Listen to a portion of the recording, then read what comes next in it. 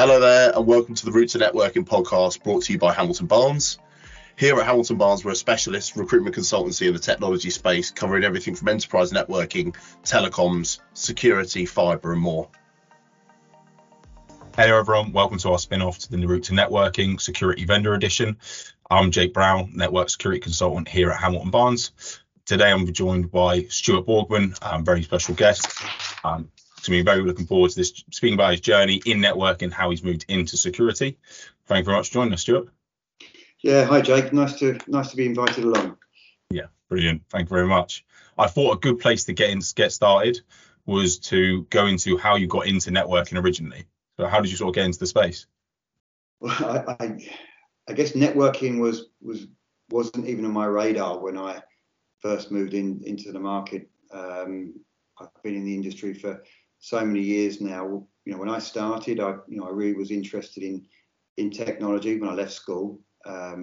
Didn't really know what to do, but I wanted to go into engineering, and I ended up working for an oil company. Went to work for Shell Oil, and really what I got involved in was control systems, which was really interesting. I touched on a little bit of my knowledge and early understanding around computers. It was a lot pneumatic driven in those days because of the electrical issues.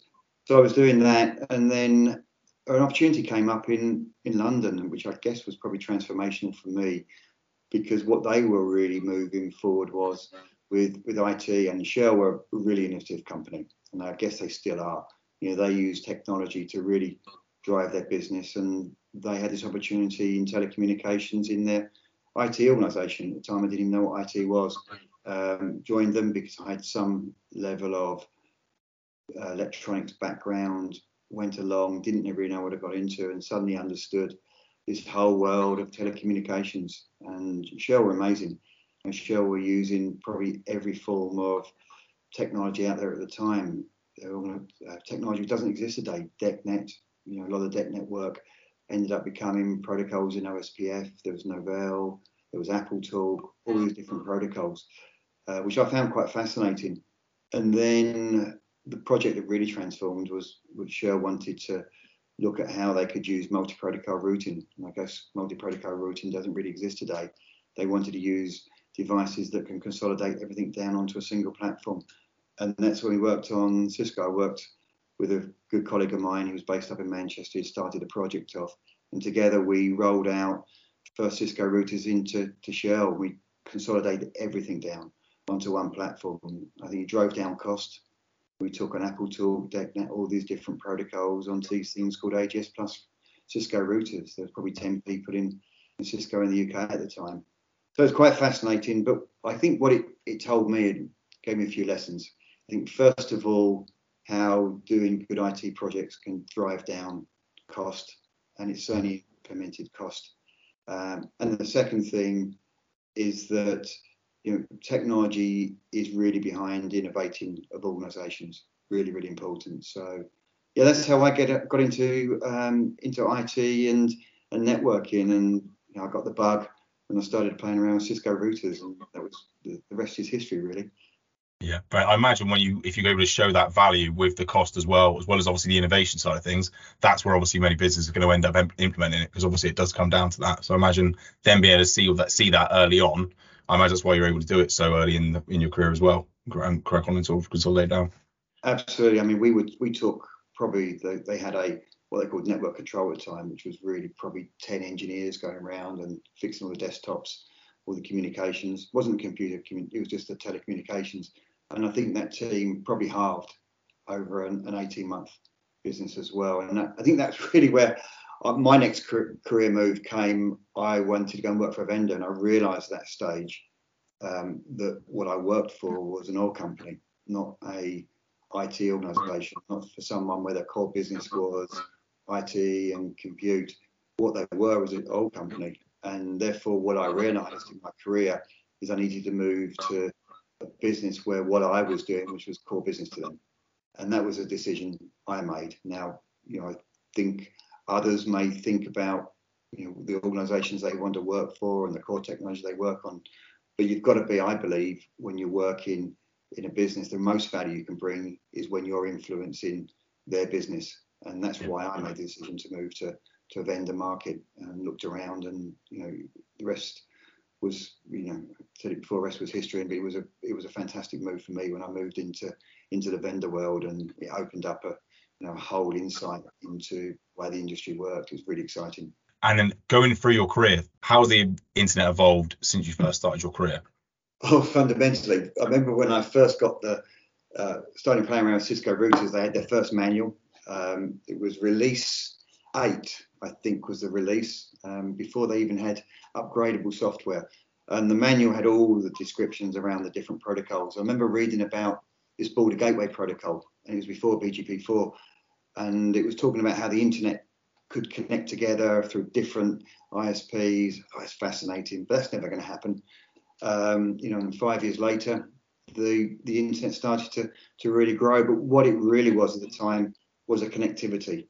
It was really around how did organizations talk to each other. It was all about the network, and the network was the fundamental. And internet is a routing protocol. It's a protocol for transporting different services. But really what's happened now is it's now the services that sit on top of that network. So the internet, I think, has been gone from, in my view, and I'm sure others would probably have a different view of it, but the way I've seen my career go, it's moved from a network infrastructure to a services infrastructure. It's all about what overlays on top of that network.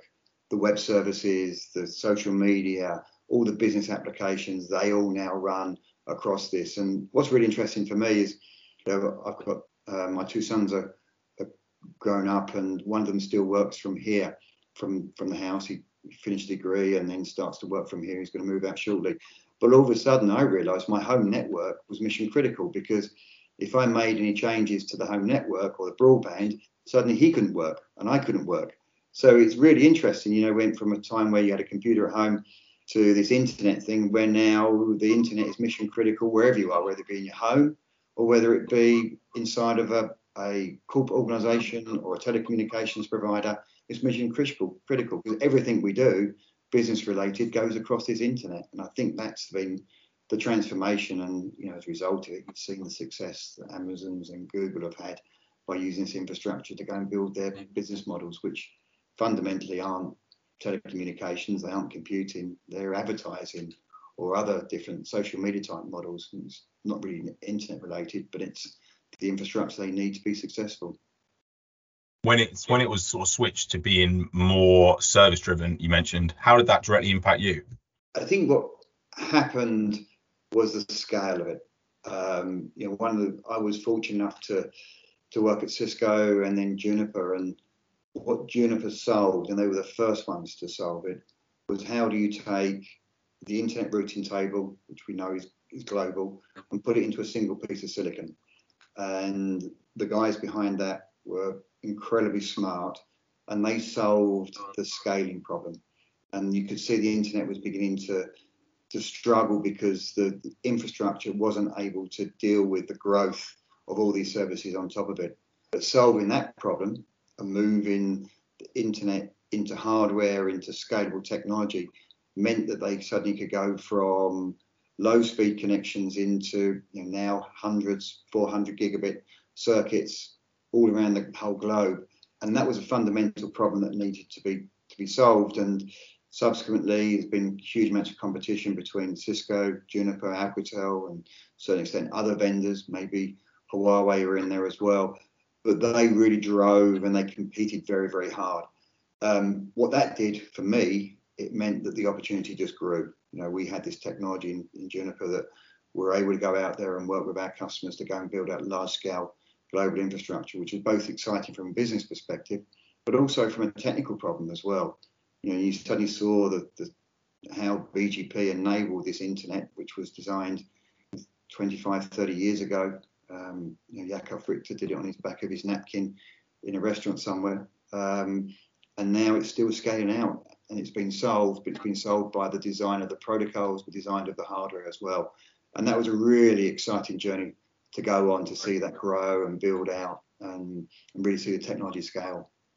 Yeah, understood. And then, so we obviously been more focused on the networking side of things, but what made you decide to sort of more transition into cyber or into more the security side of things? I think, as you look at where the vendors I worked for, I worked for Stratacom and Cisco and Juniper. They were very much on the networking side. That's what they were driving. But you suddenly see this transition now from being a infrastructure to a services based, and cybercrime and the challenges around cyber have absolutely grown. And actually, a lot of the technical challenges out there now, the real technical challenges of the internet, not all of them, but one of the big technical challenges of the internet is cyber security.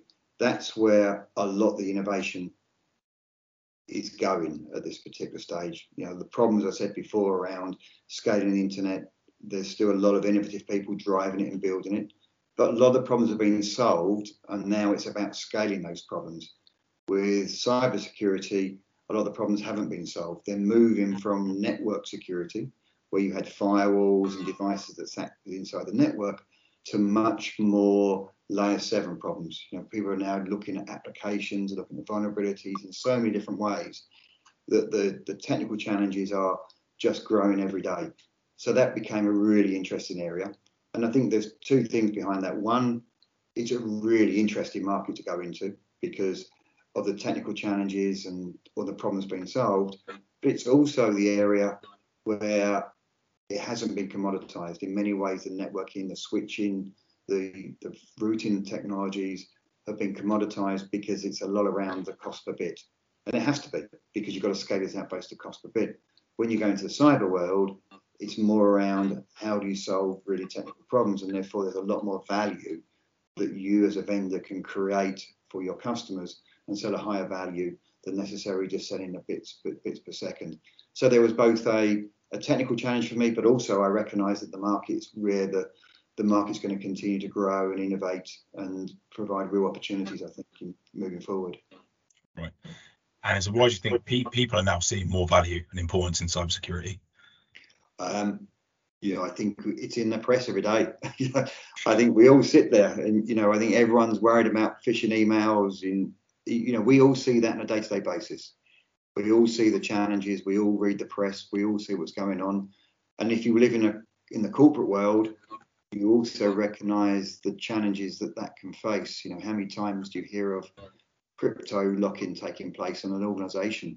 British Airways went down recently because of it. All these different organisations been highly impacted. So I think we all see it. We all see it out there. I think it's very visual, and I think the challenges are very real, and everyone's more than aware of it. And I think that's why, as well, we're seeing a huge demand for people to want to come into this industry. And I think the other thing as well, which is really interesting for me, and probably hopefully some graduates listen to this, is that the skills that you previously needed in this industry are changing to a much more of a software-driven industry.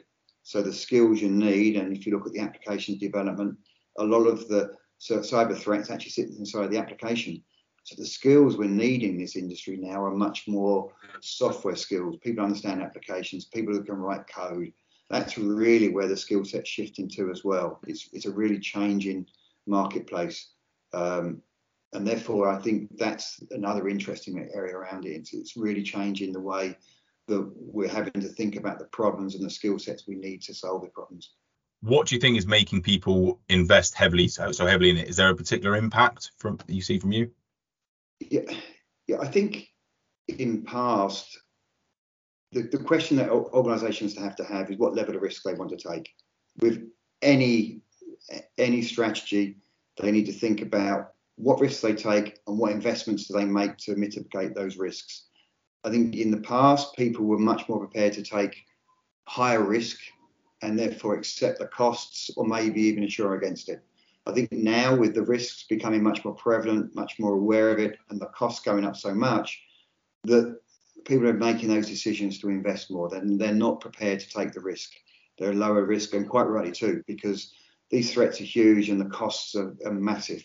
And we're seeing, as well as that, the attackers changing their strategies all the time. There was an interesting situation that took place a few years ago, and we were observing it in Palo Alto Networks, where a lot of the malware we're seeing out there was crypto mining. And the crypto mining was really around how could they use other people's compute to be able to mine for cryptocurrency, and that would then definitely drive a revenue return. as cryptocurrency fluctuated in the market, as the price of cryptocurrency went down, we saw an increase in malware around the whole of the crypto lock-in. So using that to extort money out of people. So the market fluctuated. The lower the price of the cryptocurrency, the more crypto lock-in you saw. The higher the price of cryptocurrency, the more crypto mining we saw, which is really interesting dynamic. Now we're living in a world where the bad actors are also nation states. There's a lot of discussions around the nation states. Are they using that to drive revenue themselves as well? And once you get nation states involved, these are very sophisticated. So therefore, the threat is much, much higher. So it's a really interesting dynamic. And organisations that have CISOs, they understand this. And they're also talking at the board level and encouraging investments to take place. So that's why I think we're seeing more and more investment going around, because the challenges are real. And I think there's a much better understanding in the marketplace as well. Yeah. Do you see there's a particular area that they are most likely to invest in themselves within cybersecurity that seems most beneficial to business? I imagine it's obviously case by case, but I think there's obviously trends. People have network security. The biggest trend is the whole shift to the cloud and the need now to have security not only on-prem but also cloud security. So there is definitely a shift. So we're seeing this whole discussion around SASE, which is really around cloud security and accessing the cloud. How do you secure that? Secure access service edge is behind that, and then you've got the SSE, the secure service edge as well. These technologies really enable organizations to secure their cloud environment. I mean, that's a real trend that's taking place and a real growth. And if you look at the organizations out there, Palo Networks, Zscaler, Netscope, they're all driving that whole marketplace. The other area as well, which I think is really interesting, is MDR, Managed Detection Response. What people used to do, and they still do today, is they buy an endpoint protection. Endpoint protection they put on their devices. You've got a device there. You've no doubt got some level of endpoint protection on it. I've got them here. That's really interesting. But the question is what happens when something happens? Have you got the skill set to take what that device is telling you and be able to mitigate against it and to identify what's really happening inside it? So the next move as well is to MDR, where third-party organizations can monitor that for you and be able to detect a threat and respond to a threat as well. And that's a really interesting market. And I think the interesting market as well is organizations and there's a lot of organizations, a long tail of organizations that don't have CISOs. They don't have their own cybersecurity environment, and therefore they have to be dependent on other people.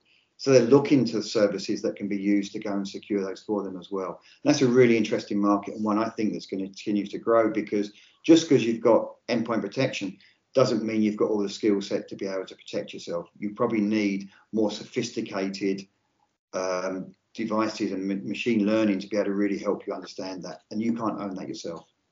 It costs you too much money to own that yourself. Yeah, exactly that, which obviously why we're using more, like I said, security service providers, because they've got the investment themselves, and then you're obviously utilizing that on a contract basis through them.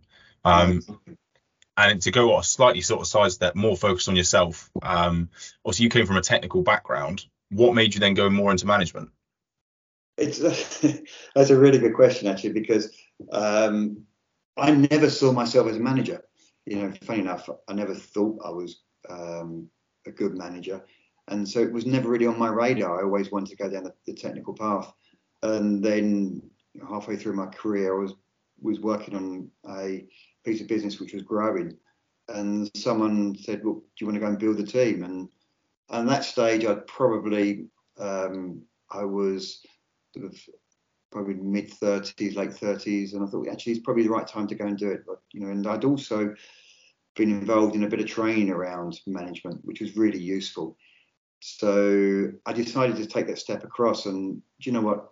It was really, really interesting. I enjoyed it. I felt I was good at it, because I really began to sort of study how you manage people and work with people, and I really enjoyed it. But at the same time, though, I never really stepped away completely for technology. I would say I'm probably 50% a manager, and I also like to have my foot in the technology, but I'm nowhere near as good as the people that spend their whole life working on the technology. But I still would like to be involved in it. So having that balance between managing and also being involved in the technology for me is what really motivates me and excites me. Was it a big transition, taking a step away from being 100% technical to then having to sort of split it 50-50? Without doubt, it wasn't straightforward, because there's things I had to stop doing. I could no longer spend time hands-on and working with technology. I occasionally do it if I get a chance, but stepping away from it was really important. And I think the other piece, which you may touch on later, is that one of the things that I was told I was doing my training is never be afraid to hire people that are smarter than you and better than you. And that's not an easy thing to do. There's always a temptation to say, right, I want to be the smartest person in this team, but the reality is the best managers are those that always look to hire people that are smarter than you, because and that's rewarding. You see them grow and develop and build out. And if you take that step and you try to find people that are smarter than you, in my case, it's not hard, but it's really good to go and do that. And that is quite fulfilling. But it's a leap of faith when you do it. But to see people blossom and grow and just do amazing things, and and it benefits you as well, because it makes you look good for your management team, as you have really smart people doing very smart things. So it's a temptation to not do it, but without a doubt, you have to go and employ the best people you can when you're a manager. And it makes your life easy as well, because the best people you don't need to manage. And that's the great thing about it as well. Some are a bit more tricky, but typically the best people you don't need to manage as well. Yeah. Is that how you would then define a good manager, or is there anything you'd sort of like, or how would you define that? So you obviously touched upon it there.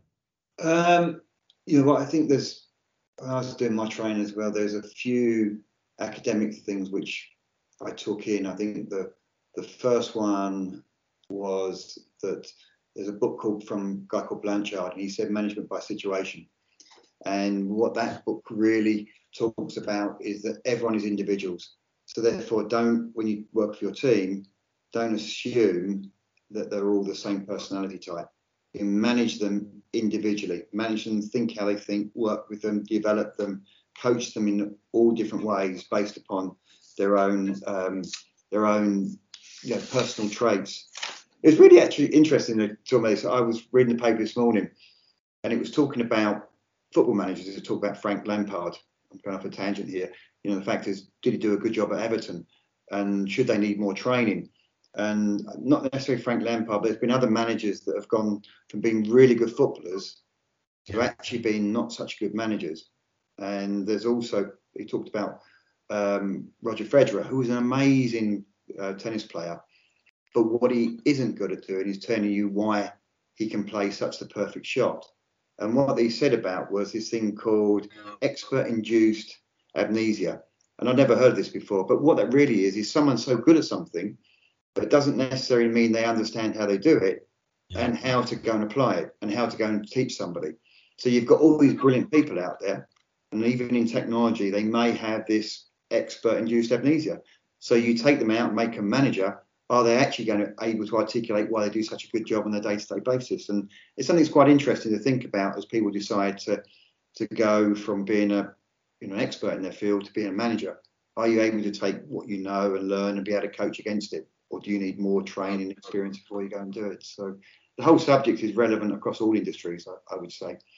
Don't always just take the best person and make them a manager.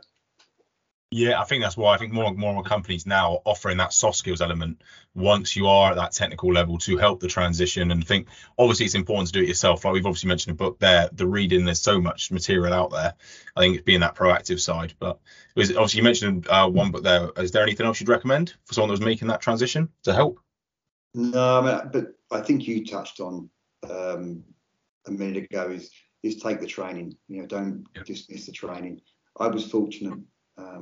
In Juniper, they did some fantastic management training. I was involved in a number of different sessions, and there was a really good person that ran the whole team over at Juniper. And I think, I'm always eternally grateful for what he did for me. But I think as people go into management, don't dismiss the academic side of it, because you don't have to implement it parrot fashion, but there's a lot of things you can learn from it. Books, there's different experts that have thought about this over years, and it's definitely worth thinking about it. And it's also something that you can't just learn yourself. You've got to be able to think about it and develop. Actually, there's one thing which I remember. There's a great book called The Good to Great by Jim Collins, and he talks about how you evolve a business from being a good business to a great business, and the attributes of that business and how they behave around it. And interesting, he talks about the fact that if you've got a team, you have to manage someone, then they shouldn't be in your team as well as that. That's interesting. If someone's high maintenance and don't actually have to manage them every day, don't have them in your team, which I always thought was an interesting view about it. And that's a trait that he'd seen as he'd sort of evolved, as he'd gone and studied these different organisations that went from good to being great companies. And then again, so you did touch upon, I'm going back a little bit about the treating everything situationally.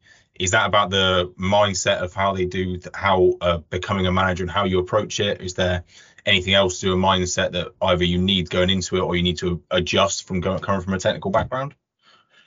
Yeah, I think you also need to realise, I think, as you go and manager, that you are taking a step up. The people that maybe you've been working with before, they are your friends, and they're the people that you would absolutely build a great relationship with, but ultimately you are managing as well. Yeah, that's an interesting step. So you've got to be able to build, you've got to be able to view people and behave in a way that's important, because there will be times when you're going to have to make tough decisions. So being too close to people and being friends with them, and there's no reason why you can't be friends with your team, but you've also got to make sure that there is a professional side of you which treats those conversations you have with them in a very professional way, because they want it as well. I think people want to be coached, people want to be told how to improve, and therefore you've got to be able to take a step back and be a manager and not just be a friend with somebody, because that's no good, because there will be tough times when you realise they're not performing and you need to have a tough conversation with them. So you've got to make sure that your behaviour as a manager is right, and you set your mindset in the right way, because I've seen so many people that struggle to have a strong managerial relationship with someone, and that all works for a long period of time until the tough times come, and that becomes a difficult situation. So your behaviour is really important. So your behaviour is important, how you work with people, but it doesn't mean you can't be fair, doesn't mean you can't get on with people, doesn't mean all those things, but you just got to make sure you get the right balance right in your behaviour. Yeah, that's what I was going to say. The balance seems to be important, because you have to understand each person, like you said, to be able to manage them situationally. But it's the case of not then getting too pally and getting in and going over that edge. So it's the balance of understanding how to manage that individual, understanding them, but not going, but by still keeping that strict, the professional line, should we say?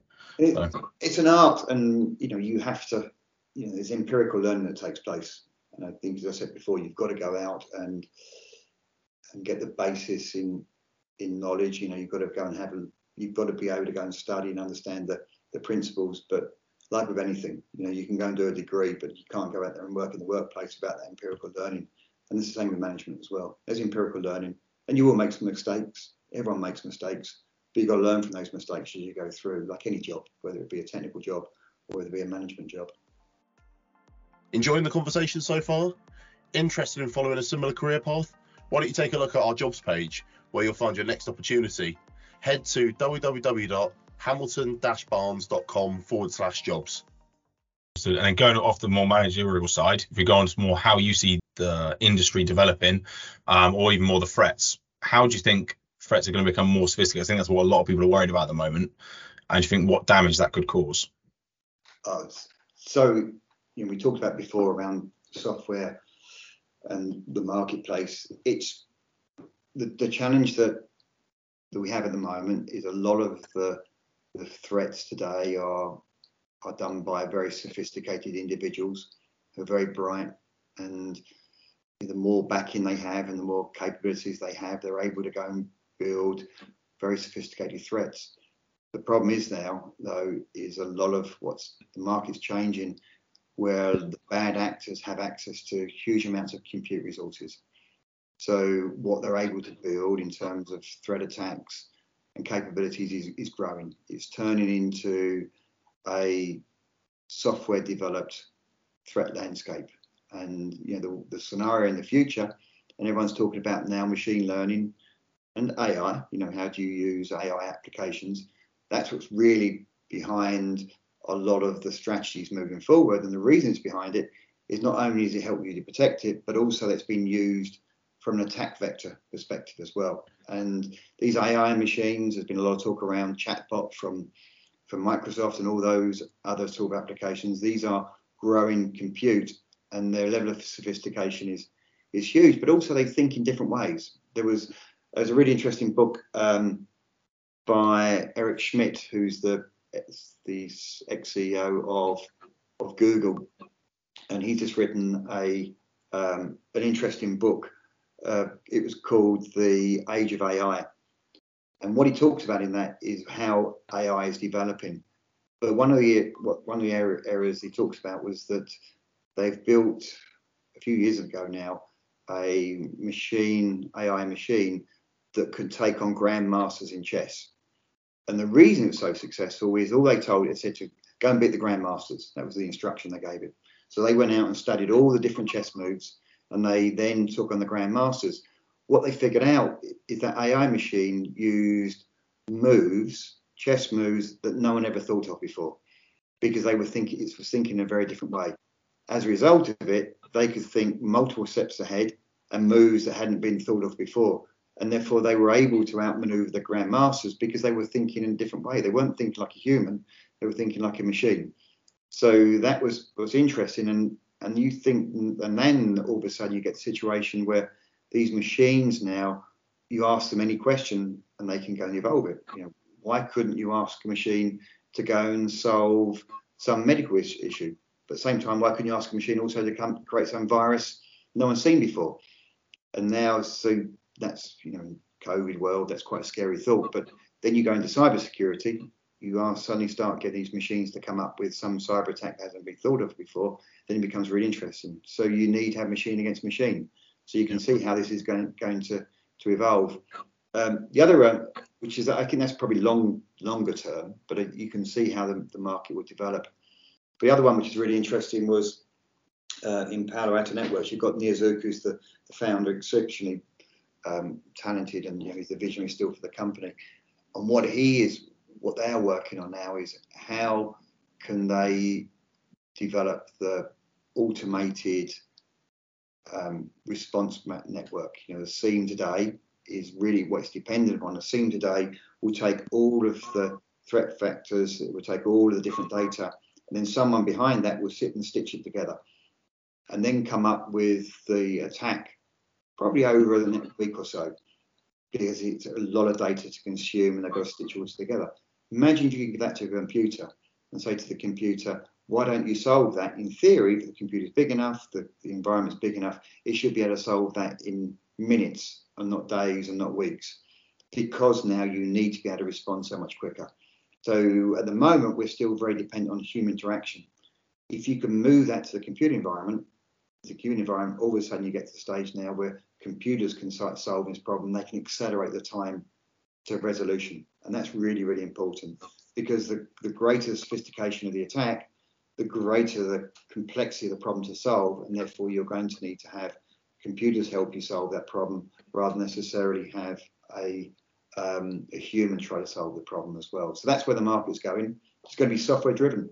It's a software driven attack. Now, you will need different devices, both hardware and software, but the shift is definitely going to be through the whole the use for machine learning, artificial intelligence, different algorithms to help you solve these really complex problems. What are your thoughts? Obviously, one of the elements of having, say, a dedicated SOC is they've obviously got typically what SIEM at the moment, obviously moving more towards having it automated and things like XOR moving forward. But it's also having that human element, because they've got that bit that necessarily couldn't be infected. How do you think that we could maybe work with that or look to counteract that moving forward as well, or if you have less human involvement? Yeah, so I think the way I think the steps we're going to go in this direction. The the key to a SOC is making sure that the SOC engineers are working on the most critical problems. So a lot of the work that Palo did with XOR was to be able to automate a lot of the noise, a lot of the threats that are coming in. A lot of it's very minor, might be a phishing email. You need to close down that phishing email and close that trouble ticket. What you don't want to do is have human interaction there, because while they're working on a fairly simple phishing email, there's a bigger problem that's taking place elsewhere. So what the whole, where the SAW is going and what Palo's working on and other organizations is how do you reduce the amount of noise that's taking place and automate that? That's really, really important. So the SOC engineers, and it motivates SOC engineers, because the SOC engineers are bright individuals that are spending their time working on really complex problems. So if you can get them working on the complex problems and not the administrative overhead, that's really important. So you're halfway through that battle at that particular stage. That's the first stage. Obviously, the next stage will be get to the point where you automate that as well. Even the complex problems, you automate. That's where the industry needs to get to. Now, that will take a lot of time to get there, but that's the journey the whole SOC will go on. And of course, you'll still need SOC engineers that are behind these machines and developing it. Doesn't mean you get rid of SOC engineers. You just shift them to the more interesting problems, because that's really what these SOC engineers want to be working on. They want to be working on the interesting stuff, not the administration. That's what makes people leave the administration, not the interesting problems. So I think the threat landscape just changes, and what you need a SOC engineer will change. But hopefully, ultimately, a lot of it will be much more automated moving forward. Yeah, and I think it sounds like getting rid of the noise is like I said, getting rid of the more repetitive, or the things that you do usually hear they aren't overly interested in. They'd rather be doing, like you said, the complex stuff. Yeah. So, you go for a job interview and someone sells this really lovely job, which is fantastic, and it's all really exciting, and you turn up there and what you're doing is administration. That's not what people want to do.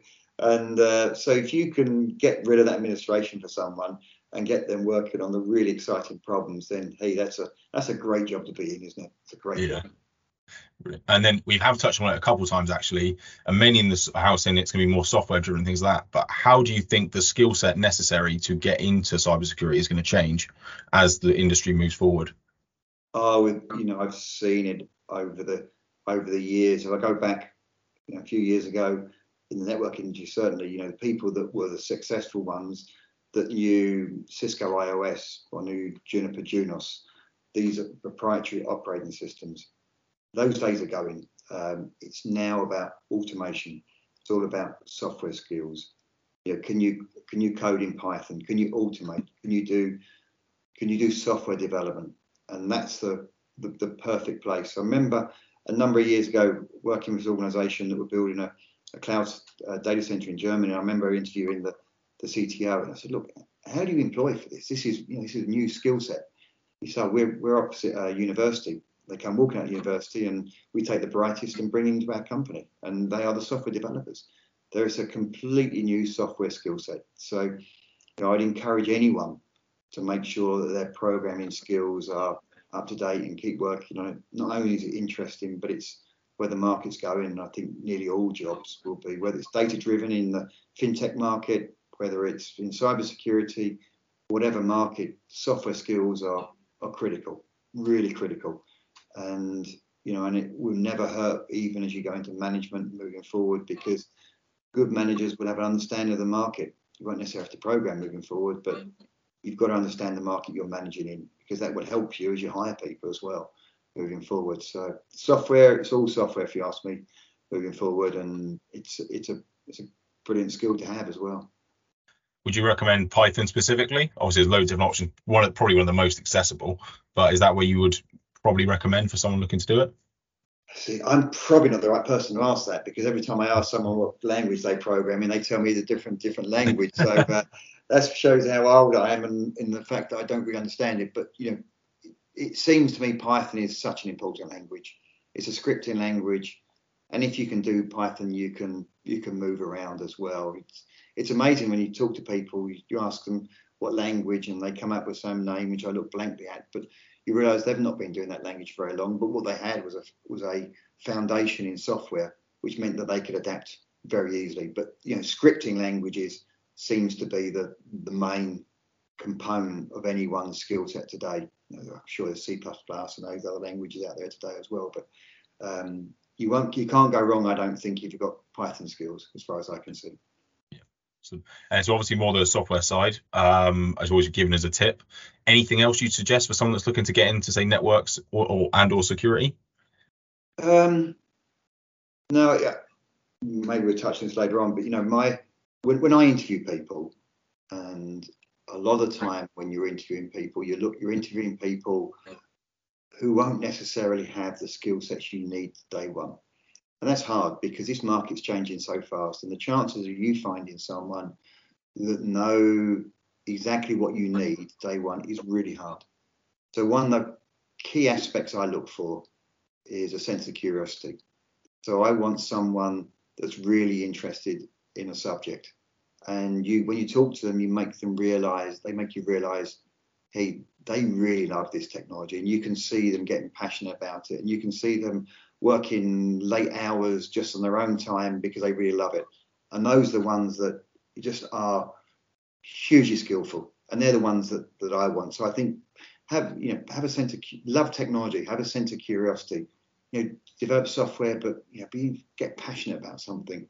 If you do that, then I think that comes through really strong in an interview. I interviewed a guy a little while back. I needed someone that really understands cybersecurity, but he only really knew traditional networking and mobile networks. But I need someone that understood cybersecurity was applicable to mobile networks. That was really interesting, but I thought we don't have the cybersecurity skills. So I arranged to interview him, and I also arranged to interview someone else that came directly out of the market, had all the relevant skills. So the two of them I was going to interview. The guy that didn't know the cybersecurity turned up there, and he told me he'd downloaded our virtual machine, he got it up and running, he'd passed the first basic exam, and he did this in about 3 days. And he talked through it with knowledge. I thought, wow, you're good. And I got a reference from him actually, and from his old boss, and he said, yeah, he learns very quickly. And I took him on, and by God, he's probably one of the best people I've ever hired. He was unbelievable. He learned the technology so fast, and he's gone off to do other amazing things ever since. Real talent, incredible talent. And that he didn't have all the skills, but what he demonstrated is he was able to learn quickly. And I think if you can demonstrate you're able to learn quickly, then a good manager will pick up on that and prepare to take a risk with someone, as long as you've got the skills they need, the interpersonal skills, the communication skills, the foundational technology skills. You show that and you add that passion to learn, and that comes across, I think, in any interview. Yeah, I think that we actually spoke with someone from F5 quite recently that said very similar.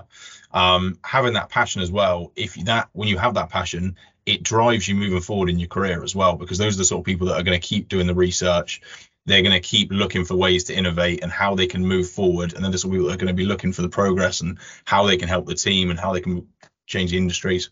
So it's also for the future, for the business as well, people that are really going to drive it from what I've heard.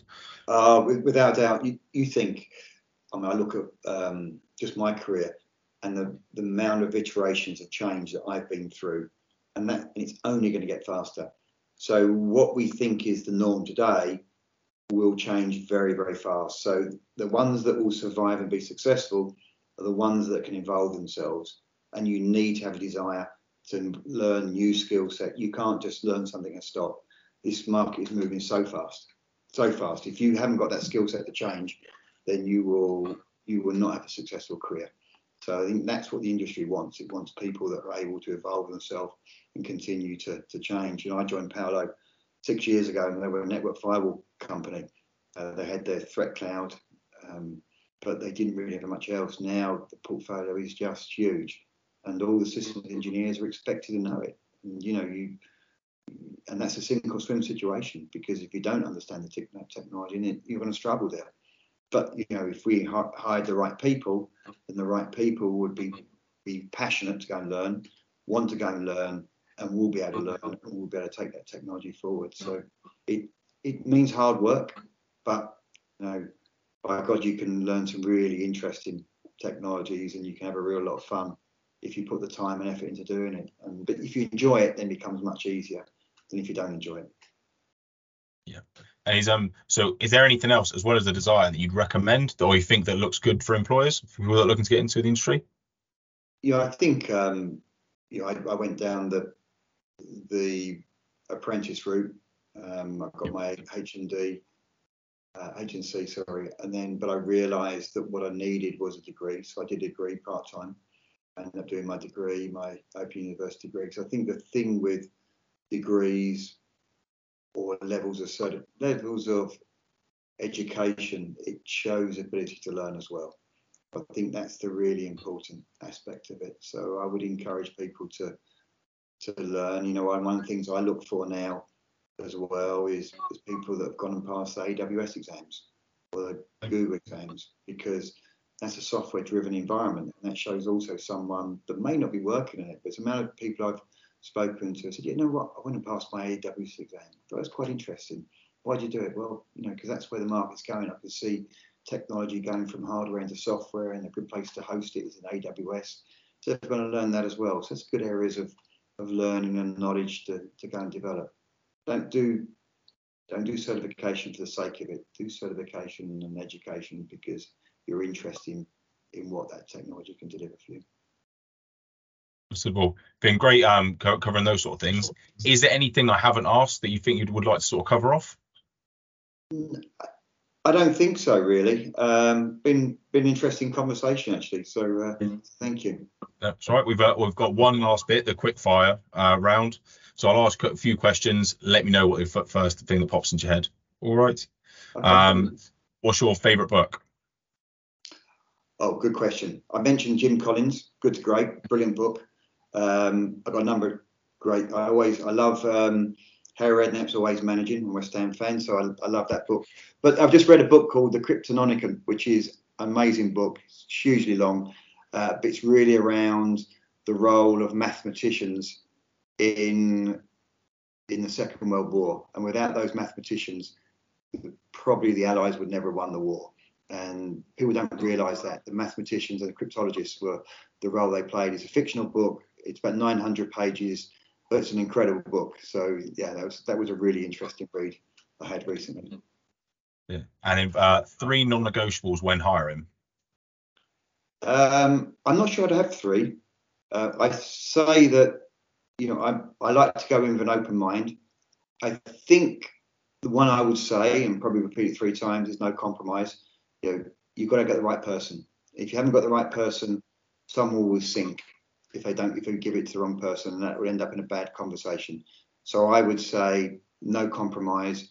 The other area as well, if you need someone in a certain location, hire them into that location. The problem is people will say, I'm happy to travel, I'm happy to do this, but ultimately that goes wrong as well. Because as people get used to the job and get bored of it, they will then want to spend more time at home or doing this, and traveling's harder. So hire into the right location as well. That's the 2 areas. Don't compromise and hire the right location. And then controversial opinion. I'm not sure.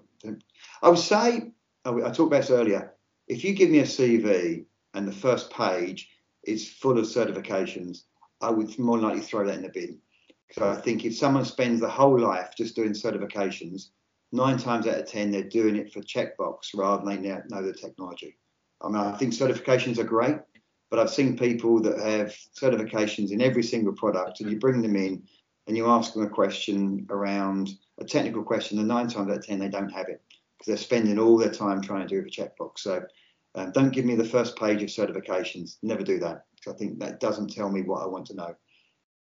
Understood. And when you think of success, anyone in particular that springs to mind? I've obviously worked for and with a number of really smart people. The 2 that stand out for me are probably Scott Krenz, who was the CEO of Juniper when I first joined, and Mark McLaughlin, who was the CEO of Palo Alto. I think those 2 are probably some of the most inspirational people I've ever worked with. They were rock hard, iron fists in terms of the way they run the business, incredibly smart, and people that would sit with you and you felt at the end of it that, wow, they were completely engaged in me. The skill sets they have were incredible. And amazing people, those 2. And you can see why their companies were incredibly successful. And final one, nerdiest piece of technology that you own. Oh, as it's cold, I actually have a thermal imaging adapter for my iPhone, so I can use it to look at where the cold patches are in my house and I need more insulation. I bought it the other day recently. It's brilliant, so I can walk around and see where it's really cold. Thermal imaging, and I take photographs of all the different thermal images around the places in my house. So that's a good bit of fun. I like that. But yeah, my thermal imaging for my iPhone. Nice, good to hear. Well, it's been great speaking with you. I think there's been a lot of good insights for people getting into it, as well as people that are already in it, that are more technical, going into the sort of more managerial side, as well as just insight into if you're transitioning to cyber or how it's going to how it's going to transition going forward. So yeah, it's been brilliant. Thank you very much. Sure. Jake, brilliant. Look, thank you for your time. And if people listen to this and they're graduates, I would say I couldn't think of a better industry to go into than cybersecurity. Super exciting, and it's not going away in any time soon. So great place to be. Excuse me. Thank you for your time. No, thank you very much. Hamilton Barnes thanks you for listening to today's episode. Whether you're looking for that next big opportunity or looking for like-minded people to join your team, we'd love to hear from you. So please don't be shy. Get in contact. We look forward to hearing from you. Call us on 0207 808 1415 or email us at hello@hamilton-barnes.com.